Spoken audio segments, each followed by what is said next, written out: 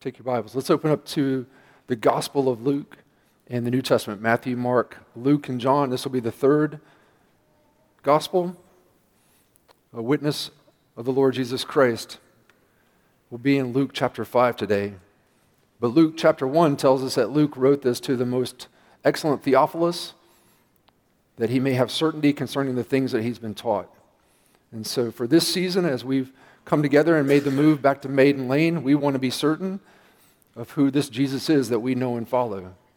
We want to shine his light, but we want to shine the light which he has born into our hearts so that we can know and follow him rightly with certainty. And as we come to these gospel accounts, across these gospel accounts, you're going to see healing after healing. And so my question today is that do you or does someone you know need healing today? Do you or someone you know have a physical ailment, even wrestle with mental illness, chronic pain, chronic conditions of pain, or even terminal disease? Is this you today? Or is this someone that you love that needs healing today? Because I do know that in this church community, this small little church community, there are those who've had surgery recently in the past several weeks. There's several who suffer from chronic conditions, some that I sometimes forget about because they continue just to endure in life. There's some who've been abused and physical, emotionally, sexually, spiritually. Some who've experienced the death of a loved one recently. And so we come to the Gospels and Jesus is healing all across the Gospels. And even in Luke's Gospel, in chapter 4, he heals a demon-possessed man in Capernaum. Right thereafter, and continuing in chapter 4, he heals Simon Peter's mother-in-law who had had a high fever. And it says this in chapter 4, that when the sun was setting, all those who had any who were sick with various diseases brought them to him, and he laid his hands on every one of them and healed them. And demons also came out of many, crying, "You are the Son of God." But he rebuked them and would not allow them to speak because they knew he was the Christ. A lot of what Jesus does in his public ministry is healing, these visible signs of his call to ministry. This is the call that he declares in Luke chapter 4 as he quoted the prophet Isaiah that day in the Nazareth synagogue. "The Spirit of the Lord is upon me because he's anointed me to proclaim good news to the poor.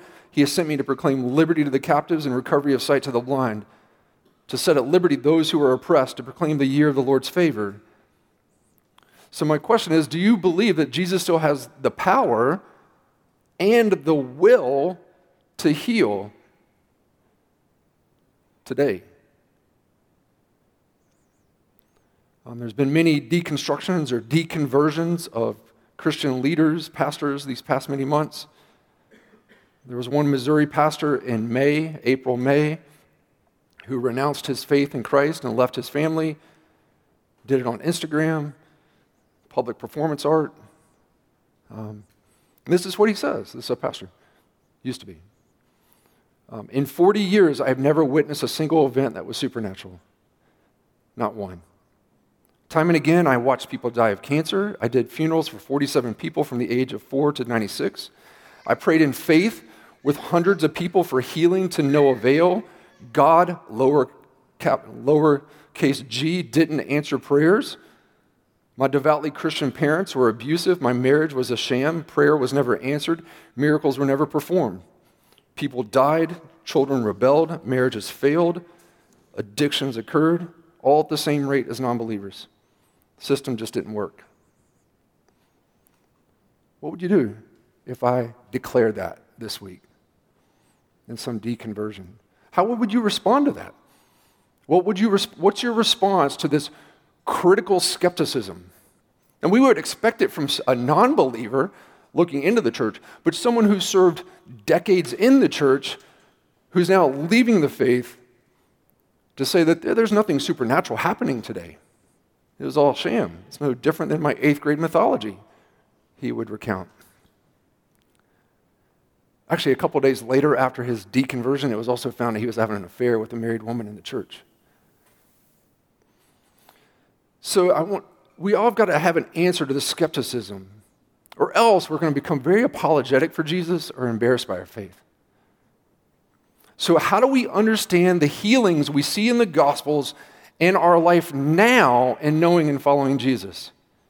And so today we go to chapter 5, and we're going to read about 2 more healings.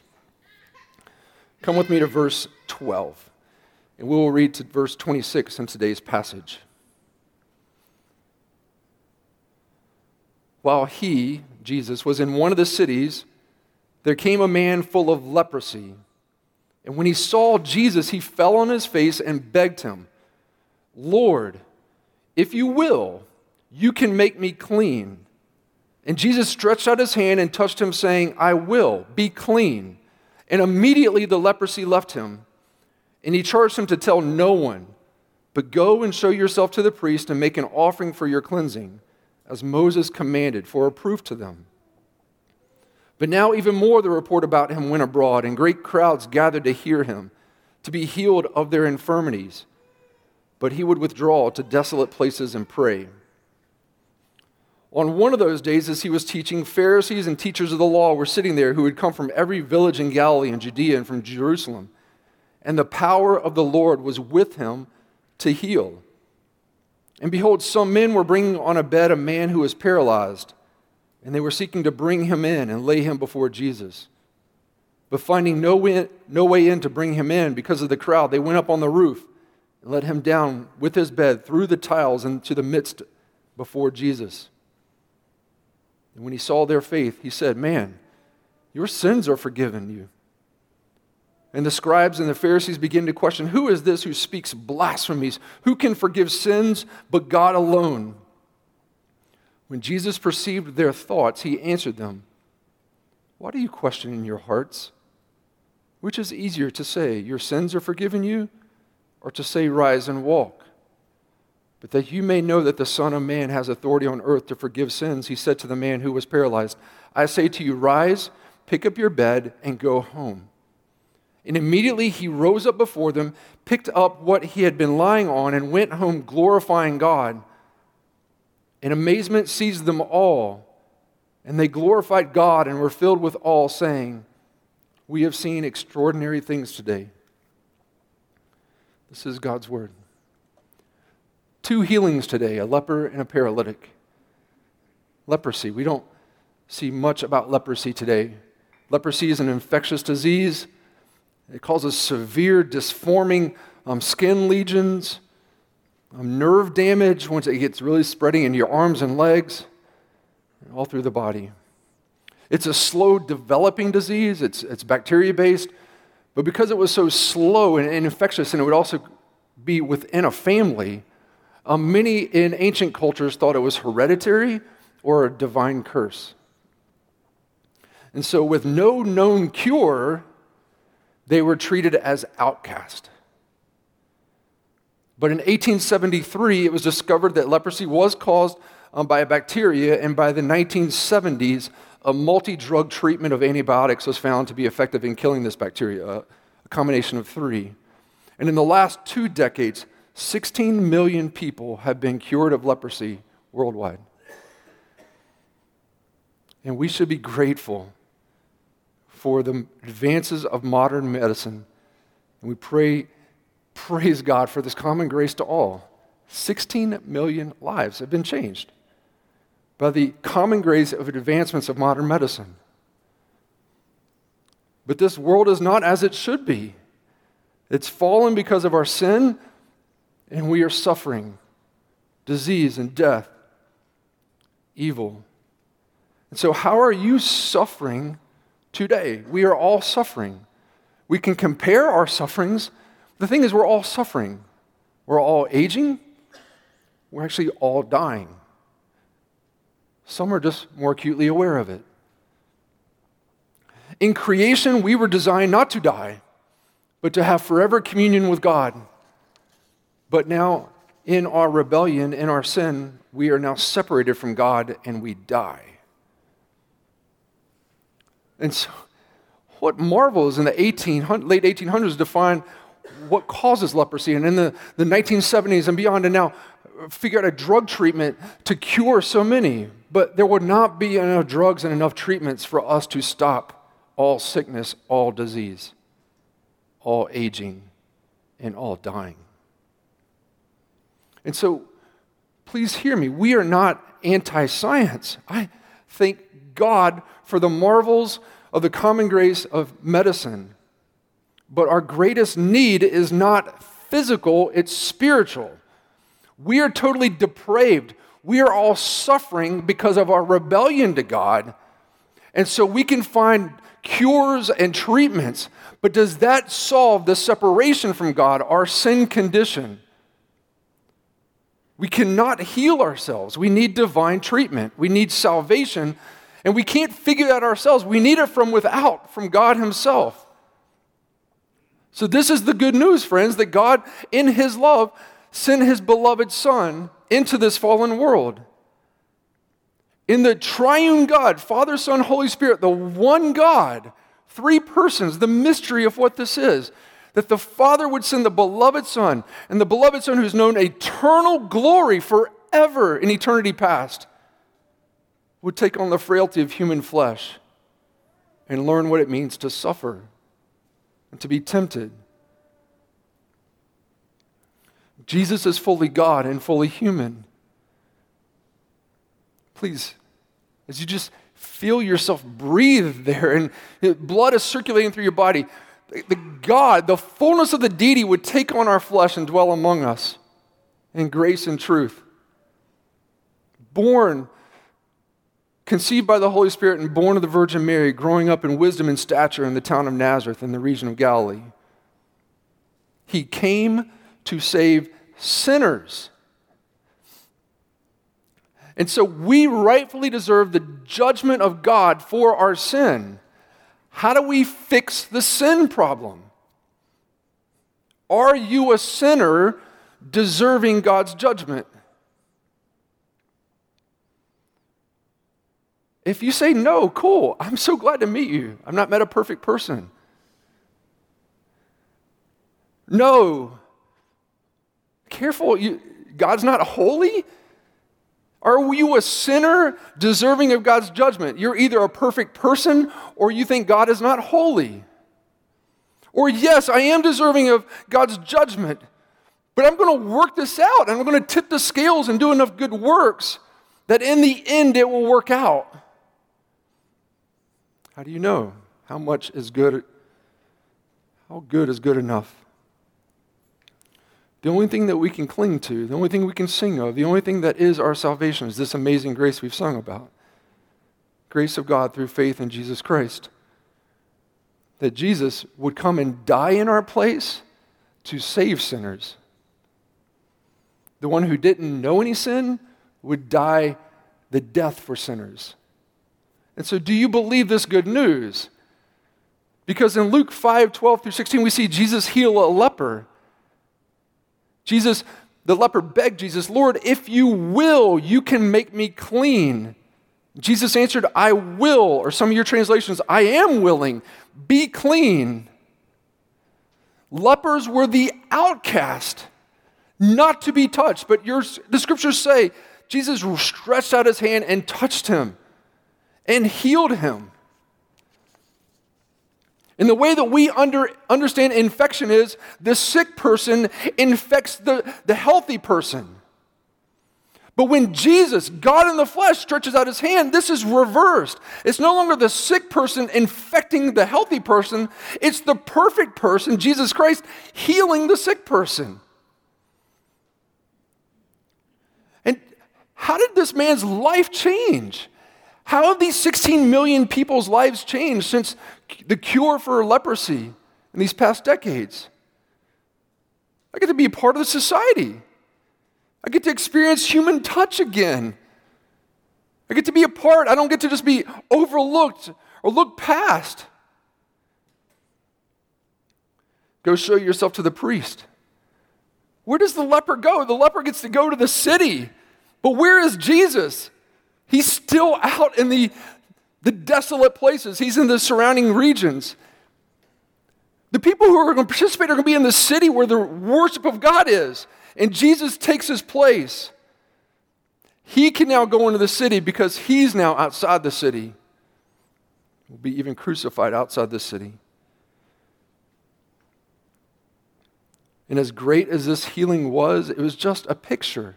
It's a picture of the greater spiritual reality that the kingdom that Jesus proclaims. That this kingdom has begun at Jesus' ministry and it will be consummated, fulfilled at his return. We're still dying. We're still sick. But there'll come a day when there'll be no more tears and no more death and no mourning and nor crying or pain, when the former things will pass away. And this will be at the day of Jesus' return when all things are made new. And blessing upon blessing that our eyes cannot even imagine. We've not even heard of the wonders that are before us. And while we look to that future grace, there's real blessings now. And so this miracle is a demonstration of Jesus' authority and his compassion. He speaks, the disease leaves immediately. Jesus is the Savior whom sinners can take refuge in and seek after. Are you willing? Lord, if you're willing, if you can, I will. Some of us don't think that Jesus has the will to heal. We may think that he has the power. He just doesn't have the will. Jesus is the Lord. He's to be worshiped by all. Do you see in verse 15 and 16, this little parenthetical section before we get to the healing of the paralytic? What does Luke highlight between these healings? The prayer life of Jesus. You would think that once we get this ball rolling and the fame is now spreading through all the region, man, strike when the iron's hot. Let's go after this. Let's double down and let's build this celebrity culture that he now has. And what does he do? He does what's countercultural and seeks to withdraw even more as the fame is building. We want to promote and publicize, build your brand, keep in the public eye. Go direct with social media. You can bypass everyone and go direct to your own platform. But as Jesus' fame spread, so his pursuit of private prayer increased. It's a man I often quote, J.C. Ryle. Let me do it again. Few professing Christians strive to imitate Christ in the matter of private devotions. There is plenty of hearing and reading and talking and visiting and teaching, but is there a correct proportion of private prayer? Are believing men and women sufficiently careful to be frequently alone with God? These are humbling and heart-searching questions, and we will find it useful to give them an actual answer. See, the more busy life gets, and the more people press into us, we looked at last week when they were pressing into Jesus, the more Jesus prayed. We're in Luke chapter 5. The next chapter, Luke chapter 6, verse 12. In those days he went out to a mountain to pray, and all night he continued in prayer to God. Are we too busy to pray in private devotion? And the honest answer for us often is yes, we're just too busy. There's a lot going on. But what does that answer betray about how we view life in relation to God? If we're too busy to pray because we are doing all the things, what it says is we're doing all the things and we've either got it all figured out or we'll figure it out along the way. We can do it in our own strength and in our own wisdom. If we can't figure it out, we'll talk to someone else and keep really busy talking to someone else. But the silence of being before a holy God is unsettling to our soul.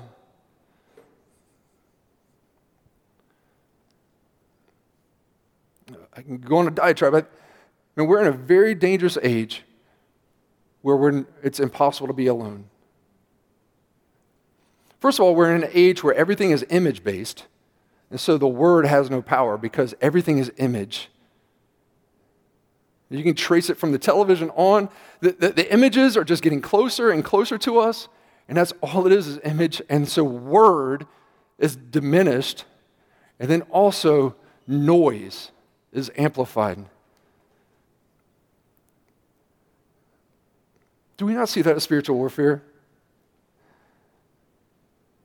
To get us so busy and distracted, self-consumed, that we don't commune with God.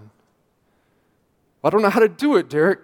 When in Luke chapter 11, when we get there, now Jesus was praying in a certain place, and when he finished, one of his disciples said to him, "Lord, teach us to pray." We got to go a couple chapters, and they keep seeing him pray. This is all. He's healing people. He's teaching people. His calls and stirs. We're following him around. He keeps praying, and then finally they just said, "Teach us to pray." And so maybe this needs to be our posture today, is Lord, teach us to pray.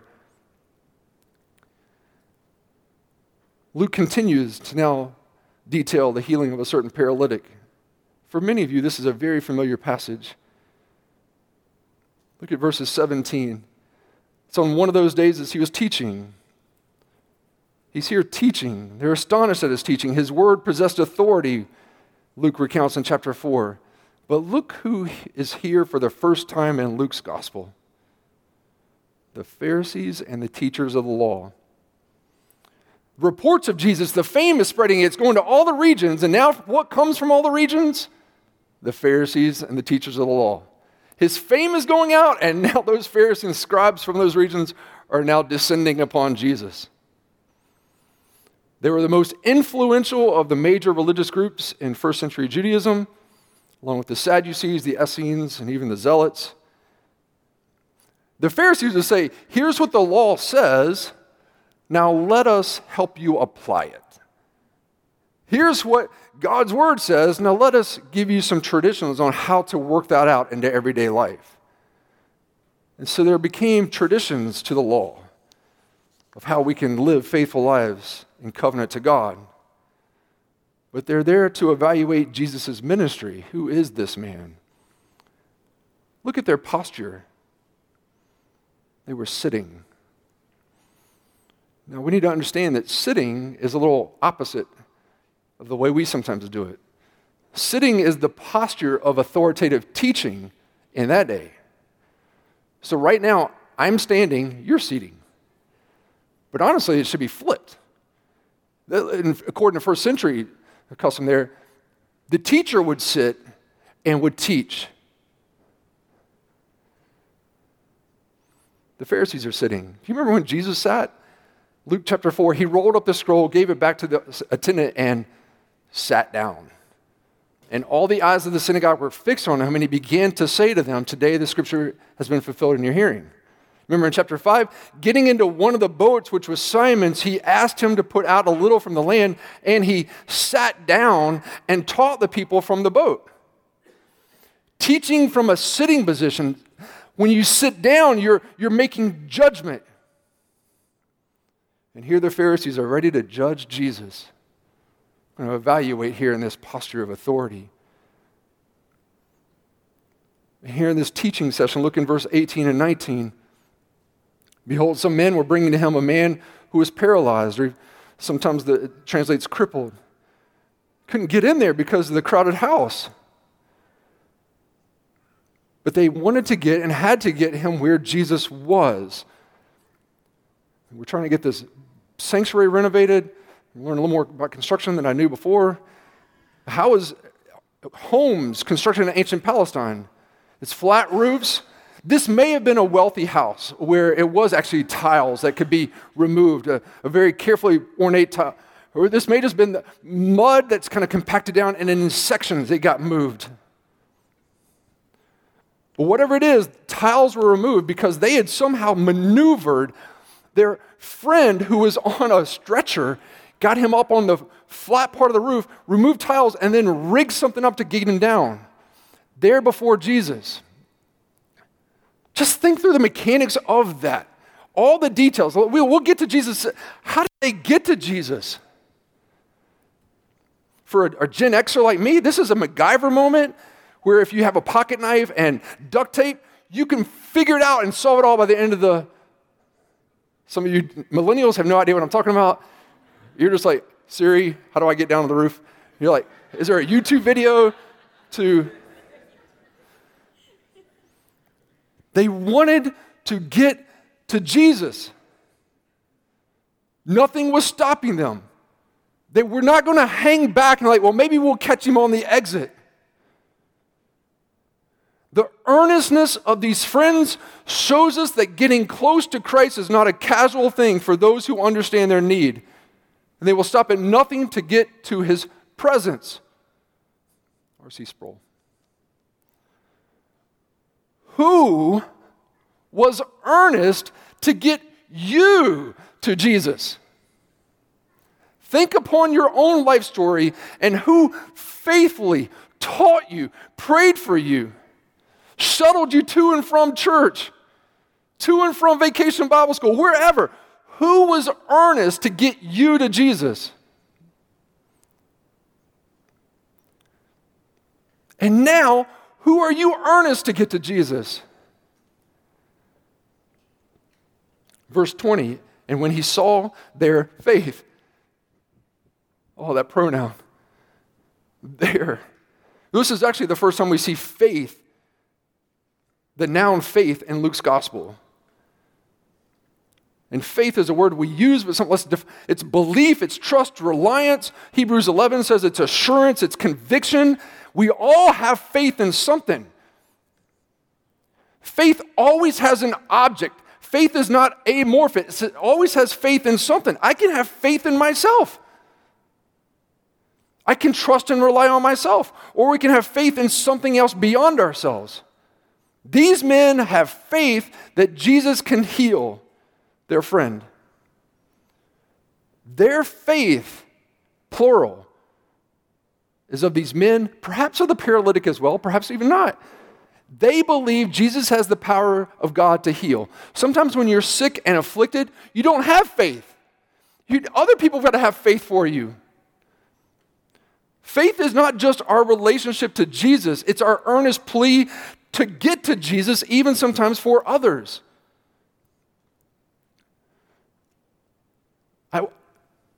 The book of James confirms that this is a principle that I'm not just kind of drawing out of thin air from this passage. Is anyone among you sick? Chapter 5. Let him call for the elders of the church, let them pray over him, anointing him with the oil in the name of the Lord.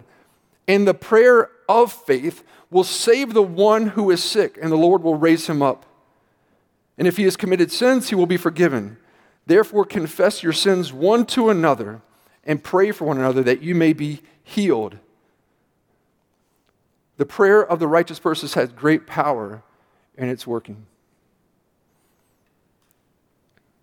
My question still is, does Jesus have the power and the will to heal?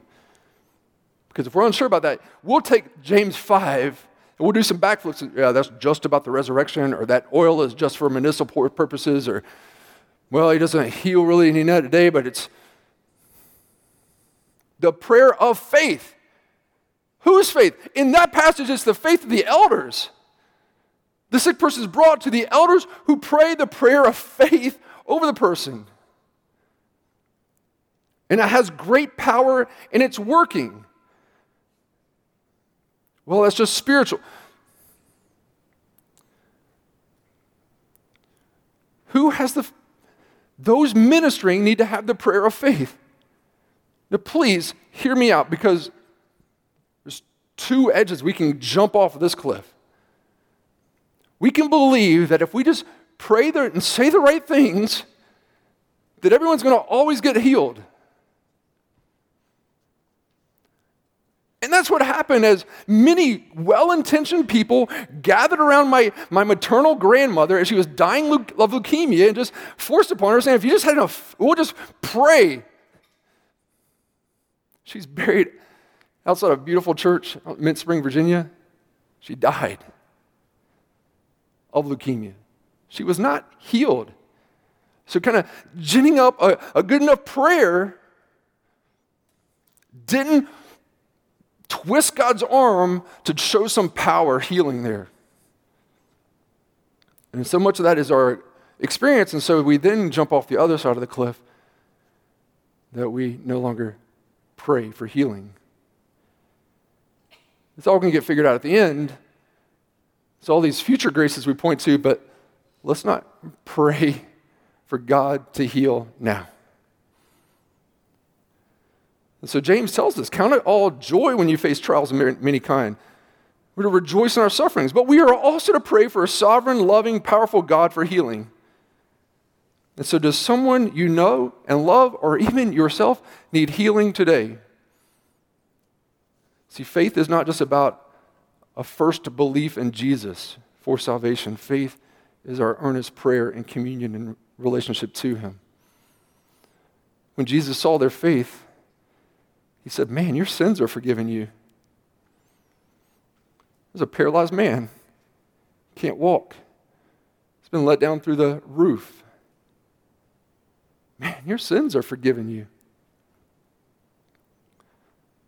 Our spiritual need is always greater than our physical material need. So we go to Jesus thinking we need this, but he always speaks to the heart, always speaks to our soul. This man could not walk. He was dependent upon others. That was my maternal aunt's, one of her daughters, my Aunt Ethel, was a paraplegic.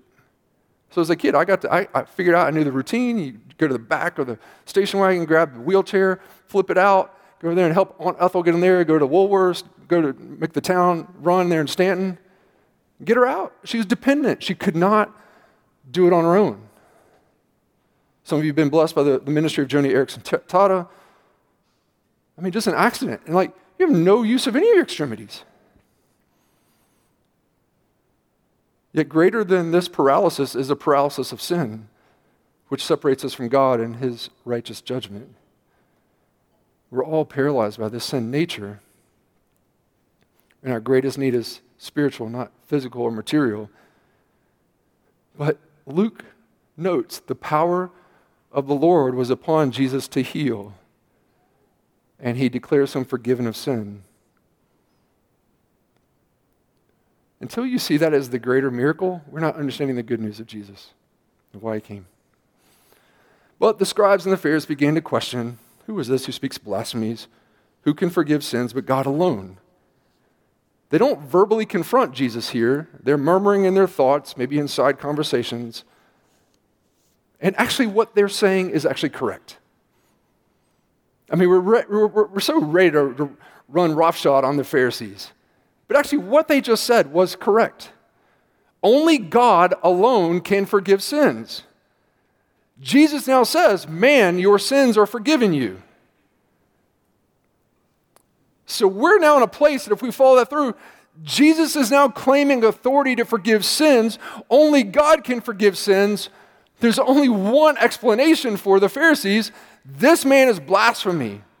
He's taking upon the role of God, the authority of God. He's blaspheming the divine name. This is an open and shut case. This new teacher, this reported miracle worker, is declaring blasphemies. And according to the law in Leviticus 24, he should be stoned. But he's too popular right now. It's going to be a problem because his fame is spreading. He needs to be put down. And so this group is just going to hang back and keep ducking and dodging, keep watching him, trying to entrap him. And so Jesus is either a blasphemer or Jesus is God. And C.S. Lewis would give the trilemma here, and now let me add a fourth one. Who do you say Jesus is? That's the most important question you ask. Answer is, who do you say Jesus is? And perhaps he's just a lunatic, he's just saying crazy stuff. C.S. Lewis would say, or perhaps he's a liar, he's a con artist, he's out here scamming people out in Galilee. We had another one, perhaps he's just a legend. Maybe this is just not even true. It's inaccurate, it's not historical, it's just the legend of Jesus. Or perhaps, just perhaps, He is who he says he is, God in the flesh, Lord. Who do you say he is? Verse 22, he perceived their thoughts. Why do you question your hearts? Which is it easier, to say your sins are forgiven you, or to say rise and walk? See, we can say anything. Words are easy even if they're empty. We can say anything we want to say. In this day, we can just say and claim, but your actions, your life has got to match it up. So anybody could just say, your sins are forgiven you. And that's what they were murmuring in their hearts about. This guy is blaspheming. But the power of the Lord was upon Jesus to heal, and today his work would confirm his words. Please see that the miracle is always there for the work to confirm the word. And it's actually a curious question. Which is easier? To say your sins are forgiven you, or to say rise and walk? And of course the Pharisees are going to say, yeah, if you say rise and walk and that guy stands up and walks, that seems harder. Just to say your sins are forgiven you, that seems empty and easy, blasphemous no less, but anybody can say that. We'll just stone them. But if you can say rise and walk, that seems like the harder thing to do. But for God in the flesh, which is the harder thing to do? Jesus, who created the world by his word, and it came into the one who spun galaxies out of matter and time, out of nothing, just by his word, that's nothing. But to say your sins are forgiven you and what it's going to cost to forgive him of those sins, and the path that's before him, and the suffering and the forsakenness before him, that is the harder work. But that you may know the Son of Man has authority on earth to forgive sins. Here comes his favorite self-designation. And this is not just a reference to his humanity, meaning Son of Man and Son of God. This is going back to Daniel chapter 7, the prophet Daniel, of a vision of a man who has divine authority to judge and rule. This curious figure in the vision of Daniel chapter 7 who is both human but also has divine authority. And in Daniel's vision, there's like a human being, but also acts as God. And now Jesus is saying that you may know the Son of Man. Jesus has made this man whole spiritually, but to demonstrate his authority, he's going to make him whole physically. Pick up your mat and we'll go home.